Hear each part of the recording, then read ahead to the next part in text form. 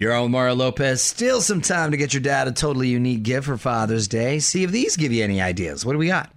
ArtifactUprising.com photo book. You basically just drag and drop photos into the layout you want, and they'll print a 30-page photo book and send it to you. My dad actually likes that kind of gift. That would be cool. Okay. Well, now that he's not using the disposable cameras anymore, right. That makes sense. Now he's gone mad on his phone. He's just Personalized golf balls. You get your dad's name or initials on a case of 30 golf balls at mancrates.com.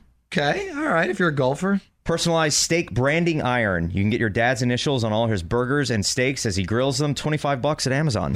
Wait, what? Like, I don't understand how that works. So basically, you're grilling. I thought you knew thrills with a grill. Yeah, but no, you're grilling and you take the branding iron and you press it down in the meat and it will put the initials into the got food. it. Okay.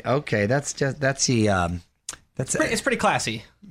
And then custom stamps. You can actually get your dad's picture on a postage stamp. The deadline for that is today, though. So minted.com and order now. Piggyback hack.